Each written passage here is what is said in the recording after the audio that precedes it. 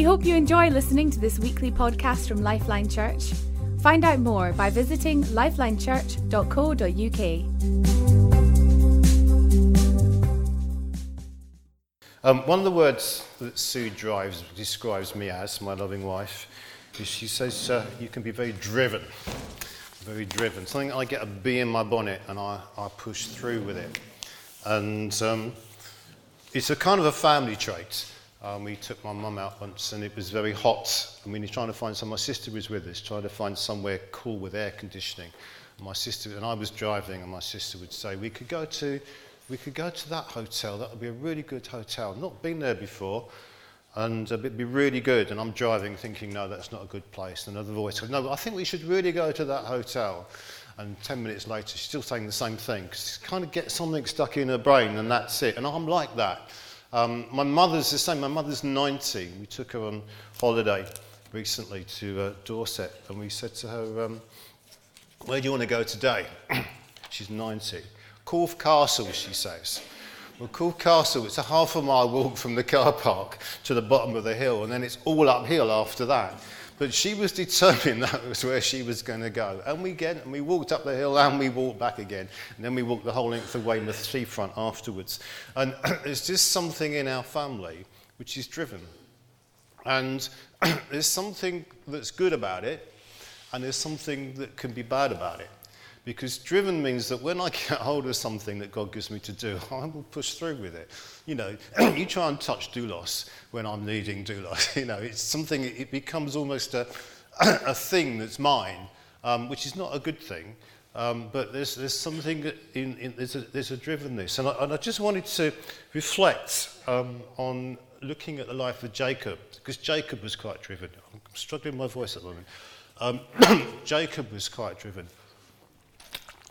And I want to look through his life and his destiny and just how God kind of helped him with his drivenness to become someone that actually got the thing done that God wanted him to do, but actually in a way that did it with the right heart. Because it's no good being driven and doing the thing that God wants us to do if we don't reflect God's heart in it and do the right heart.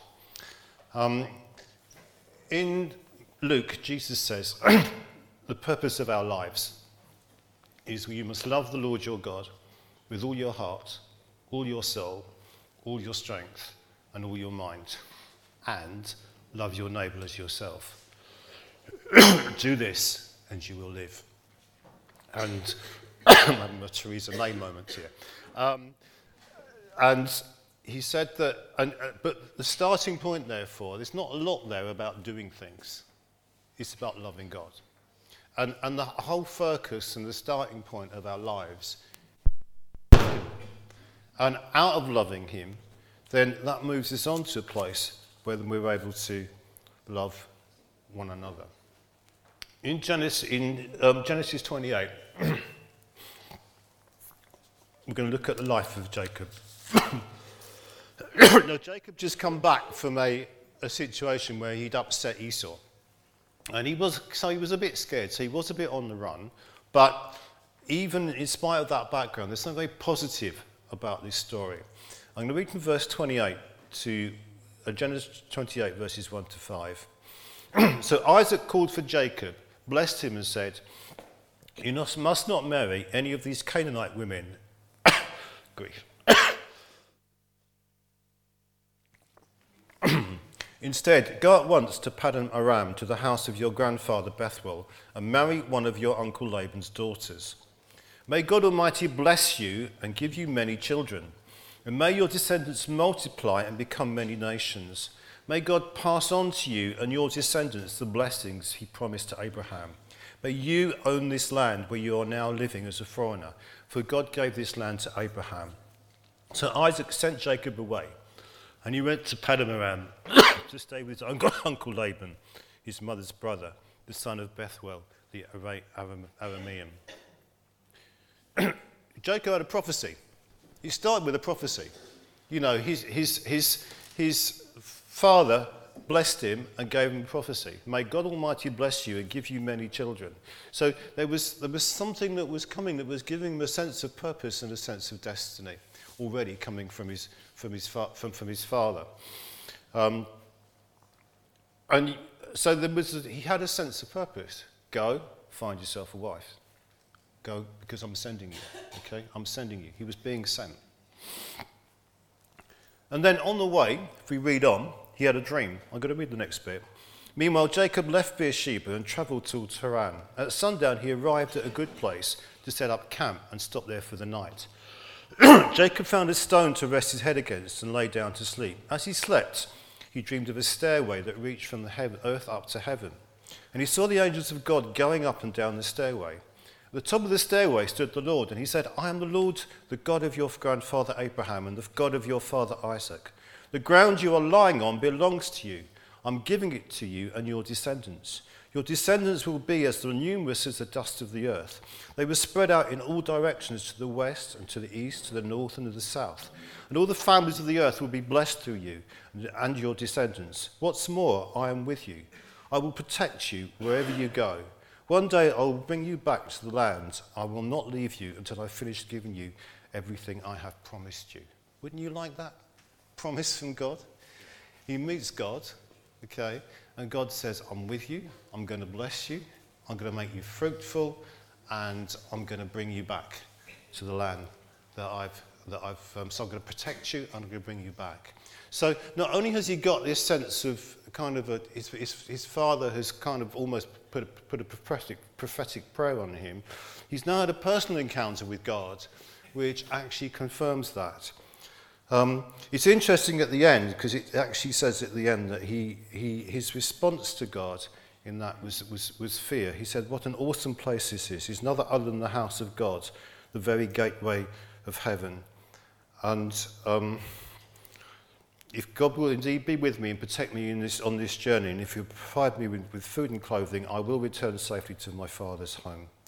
And it talks about that he was very fearful too. There was a very fearful response. I can't see that bit now, but it was a very fearful response to God. He realised that it was an awesome place. And there was kind of this vision had come, this separation, and it impacted his life.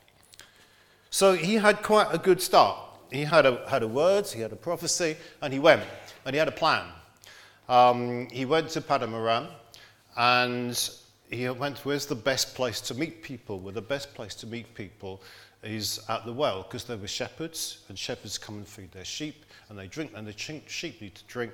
So if he goes to the well, waits at the well, people will come, he can then ask to find out where Laban is, where the family is.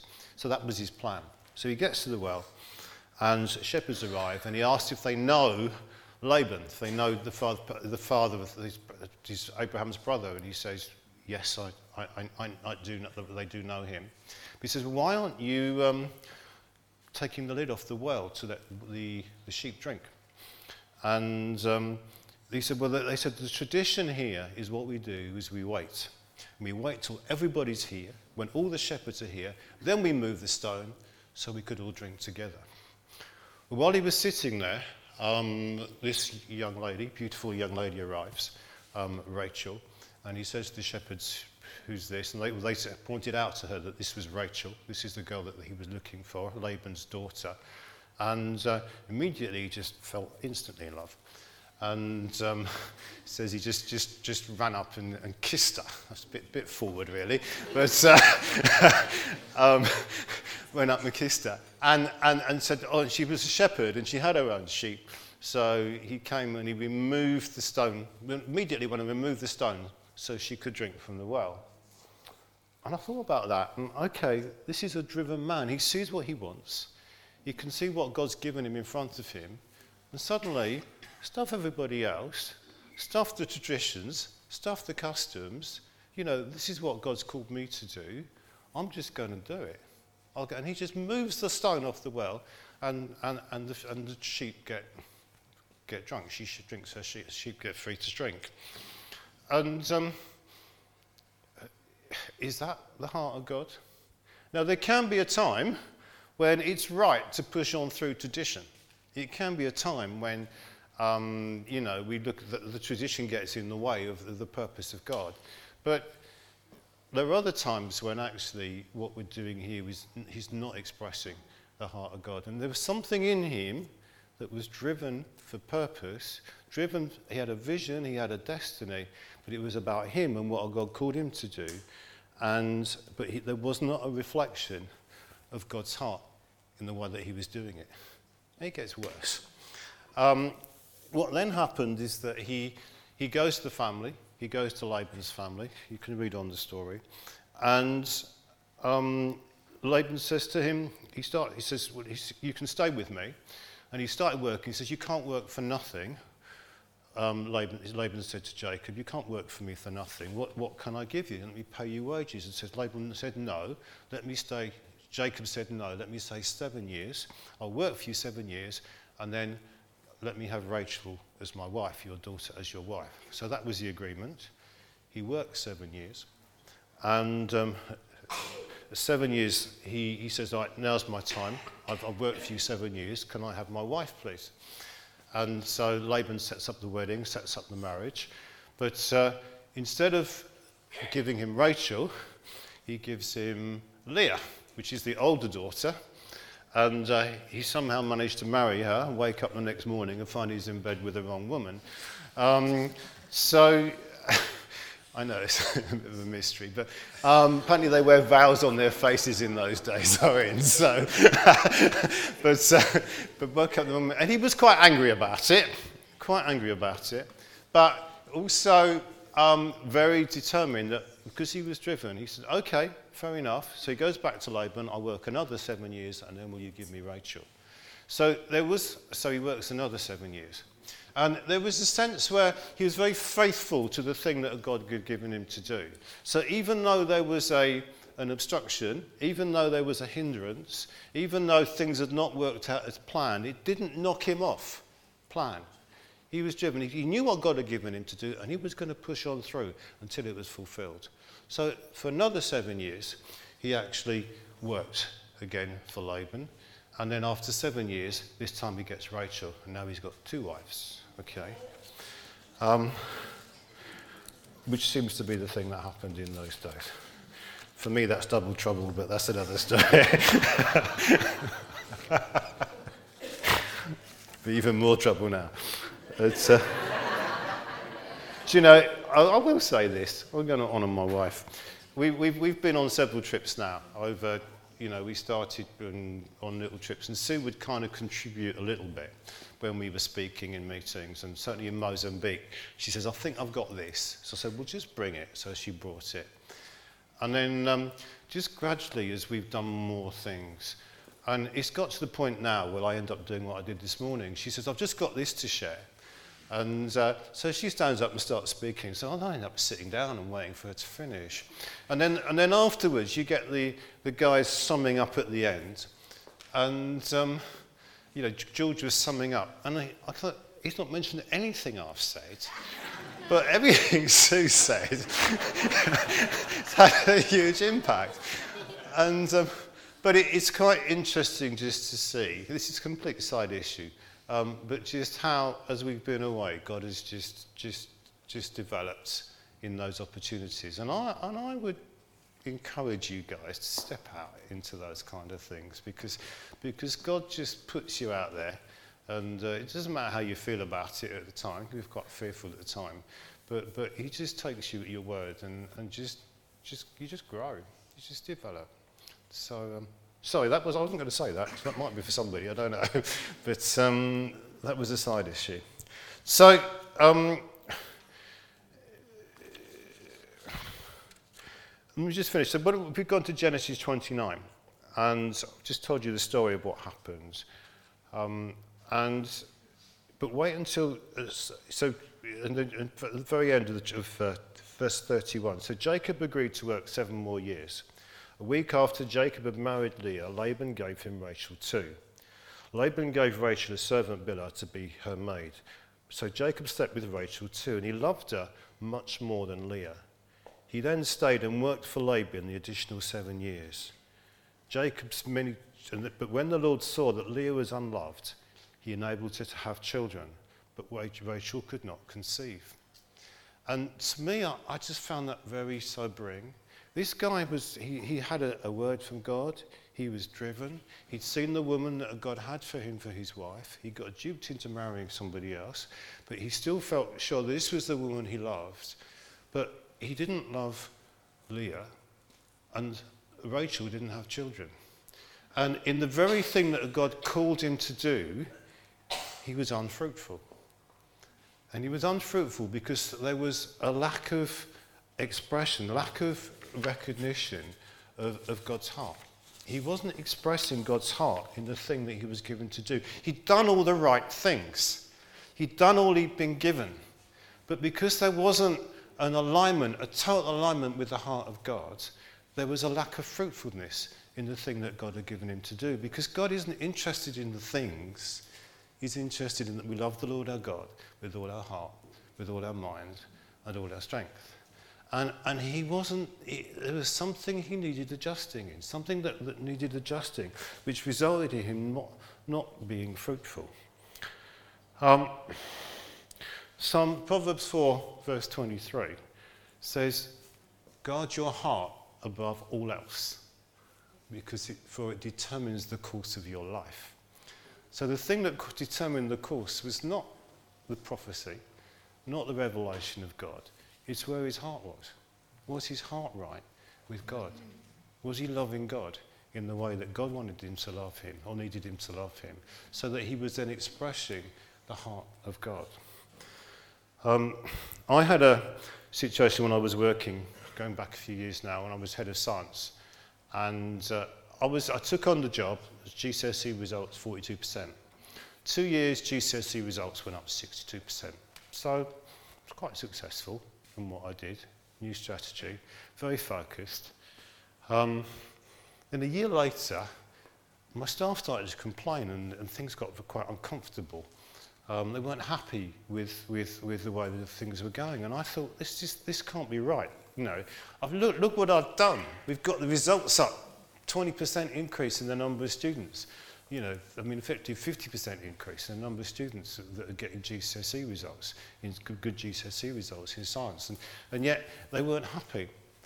And it got, you know how these things start to get out of hand, and we start with some gossiping, and it got to the head. And one day the head sent me on a course.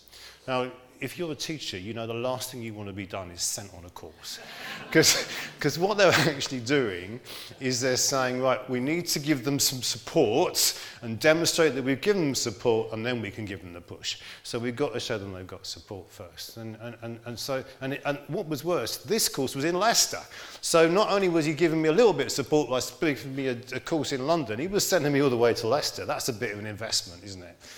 And so I was sitting on a train and I was not happy because I just knew things weren't going very well. And God met me on the train. Now John tends to meet me on trains, fortunately not on the M25. But I was on this train and God just met me and I think I was listening to tape or something I was listening to. And he just said, you know, you've not got it wrong, you just need to do things differently. And it wasn't that I've been pursuing a strategy that was okay for then, but actually things needed to be different. And I think reflecting, the thing that was wrong is that I was a very focused person on the task. I had a strategy. I'd send out my emails. This is what we're going to do. This is the way we're going to do it. But what I wasn't doing is actually embracing the people that I was there to look out for. I wasn't loving the people, basically. And I had to completely change. And they were an awkward bunch, some of them. But I had to actually change my whole approach. And God spoke to me, and I went on that course, and there was a new confidence because I had something that God had put in my heart to actually see differently the way that I actually worked with those people. And it was like God had changed my heart. Something had changed. And it wasn't that the strategies changed, but the way we interacted. We started to meet together for coffee and donuts on a Friday. And we started to build team in a way that was expressing care and support. And I worked with those people for another probably 10 years. And several years later, Ofsted came in And they gave me this is not praising me, it's just what God could do. And they gave me, I was not quite outstanding, but I was given a very good as the head of department. So this was somebody about 2 years later that was going to be given the sack, that they were looking to sack. And the head struck my hand very, very tightly because of what we've done. But I needed something changed in me in the way that I did the thing. So I was doing the same thing, but I wasn't reflecting God's heart in the way that we do it. And I think that it's quite possible for us to get caught up in the things that God gives us to do, but we don't actually reflect the heart of God. John's been talking to us recently about encountering God, and he's been talking to us about expressing God's love from the heart, and motivation be something which comes from our heart. And I think this is really key as to what God's doing in our lives at the moment. Romans 2:28 says, "A true Jew is one whose heart is right with God. And true circumcision is not merely obeying the letter of the law, doing the stuff. Rather, it's a change of heart produced by the Spirit. And a person with a changed heart seeks praise from God, not from people." So there's a whole adjustment in the way that we see things and do things, which come from something that only the Holy Spirit can do. Only God can do this in our lives. Only He can actually change our hearts and bring that difference. Yep. Sometimes though, and I think this is probably Jacob's problem, is we can't see it. My problem is I couldn't see it. Okay? And that's why we just don't need to change hearts. Sometimes we need a renewed mind. Because our minds, we come with mindsets that we carry that are shaped by sets of thinking. I was brought up in a very religious background, Baptist church, which if it wasn't for them I wouldn't know God. But they were very faithful to the revelation they have. But I came with certain mindsets, certain ways of thinking about what Christianity was and how we should be living. And sometimes you just trip up because you can't see it. This is a slightly different story, but I wanted to fit this one in because I think it's so exciting. When we did Doulos, 2 years ago, we took Doulos to Zimbabwe. 2016, 3 years ago, to Zimbabwe. We did it in 3 termly chunks. And we went to, there was Lawrence's church and Lawrence's people who are very kind of relaxed and chatty and friendly and connect well and really kind of on our wavelength. There were 2 other guys that came from one of George's churches out in the country, in Kwekwe. And these guys were quite religious in their one was Shepherd and one was Noel. Do you remember them? Yeah, they were quite religious in their expression of things, and their use of language, and I think we probably Lawrence's people really getting it. These guys just a bit religious, don't really understand it clearly, but they're here and they're faithful, and we're trusting that God will work in their lives. Well, we went to Kwekwe. It was a bit of an adventure, so it's 140 miles there and back. Fuel, you have to queue 5 to 7 hours to get fuel in Zimbabwe, and we were supposed to get fuel when we got there, and there wasn't any, so we had to come back on the same tank of fuel that we went on, which was a little bit nerve-wracking. But we got to Kwekwe, and we spoke to the gut pastor, and this church was amazing. This Kwekwe church, I've never been anywhere, I don't think. Ministering was so easy. There was a real sense of the hunger and the presence of the Spirit of God there. We spoke to the pastor afterwards. He says, yeah, people visit each other. I said, well, what are the problems of distance? Well, they just walk. If it's too far, they'll just walk. They'll go and visit one another. This shared life was happening. He talked about if something needs to be done, you don't need to ask. Somebody just steps up and does it. It almost felt more Lifeline than Lifeline. I mean, that's not a fair assessment because we were only there for an hour, about 2 or 3 hours. But there was a real sense of the life of God there.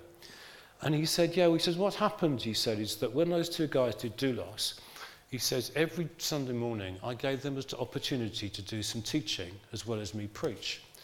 He said, and they've really taken the lead in the church. And all the things that you taught them, they've just reproduced into the church. And he says, and the church is transformed. I said, has that happened since they've come back from Doulos? He said, yes. So in my mindset, we looked at these guys and we thought, religious guys. But actually, what God has done something through us that has transformed a church, which will transform a community in the middle of Zimbabwe. And sometimes we just don't see it. Now we just don't see it because we need our minds renewed. Now, and God was gracious there because we probably weren't expressing the right heart towards those guys. And often we cannot see ourselves the thing that God is actually doing, and we miss it for ourselves, or we can't see for ourselves how we need to be changed. That we're not there yet. Now with Jacob, what actually happened, if you read on, he goes on to where he on his way back he encounters God again. And this is a very different encounter. Can you move on to the next slide? Okay. Genesis 32 says this. We'll just read this one as well.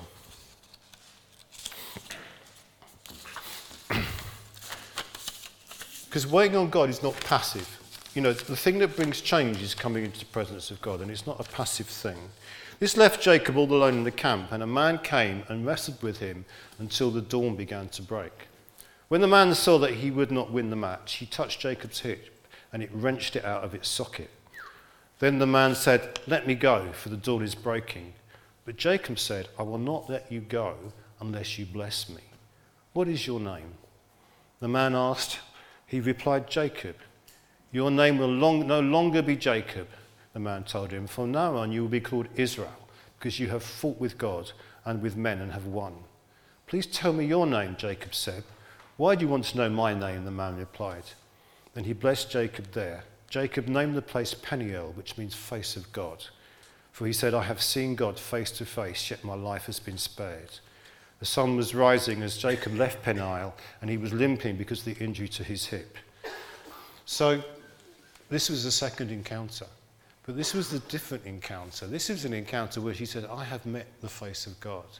And this was an encounter where Jacob was not prepared to let go, even after his hip had been dislocated. And there is a sense where we need to, if we want God's heart, we need to press into God's heart. We need to pursue God's heart. Just be clear, this is not something I do myself. This revelation happened while he was travelling. So God came first, but it's how we respond to what the presence of God when it's revealed to us. It's being alert, being awake. And we're in the season at the moment. When John brings words which says we need the presence of God, then you're pretty sure that the presence of God is here. If that's the direction he's taking us, then he's here. But there's a sense where we need to just be alert and to wake up to that. Because the other thing that John said, was, let's move on. John said is that we cannot leave the presence of God without loving people more. It changes our hearts. So just going through this was an intimate encounter with God. It was focused on God, not the plan or the outcome. He was no longer pursuing a wife. I know he had a wife, but he'd had all kinds of hassle on that. Now this focus of this encounter was God. I'm not going to let you go, God, until you bless me. It resulted in a change. There was a change that came from this encounter. He used to be called Heel Catcher, which was not a very pleasant name. And then his name was changed to God Prevails. God's prevailing in my life. A complete change that happened as he pressed into this encounter with God. And I just mentioned earlier, we can't leave the presence of God without loving people more, because God is love. So I just feel that God is, Mark even did it in the meeting this morning, God is here amongst us. There is that presence of God. It's something he's doing nationally. In Zimbabwe, we turned up in Lawrence's church, and he says, the thing that I'm really feeling, I'm trying to get everybody to read Tozer's In Pursuit of God, because the thing he's pursuing is the presence of God. We go to Kwekwe Church, and what are they talking about? We need the presence of God. It's something God is doing, and that's what we took to share as well. And here, God is revealing himself in his presence, but we need to be alert. We need to be ready to press in. So my question really, I do have some questions, but my question, but what are we doing? How are we responding to what God is revealing to us at the moment? Because in the end, God's doing it because he doesn't want us to get things done. He doesn't want us to be a church that just has an influence. He does, but he wants us to be a church that reflects his heart. And it begins with loving him first. And out of loving him, then that releases his love through us into other situations and new situations. So, I don't know whether these are good questions or not, but are there areas of your life where you're working a plan and not reflecting the heart of God? Are there situations where, although you are doing the right thing, you might be missing the heart of God? And then the last question, which probably is significant, where do you need to wrestle with God and not let go until you receive the blessing he has promised?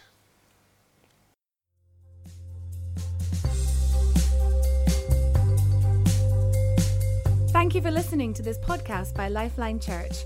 We hope this message has been an encouragement to you. We are a relational church with a passion to demonstrate God's love to one another and our surrounding community in real and practical ways. We believe that God has called us to have an impact on our families, our communities, and our nation.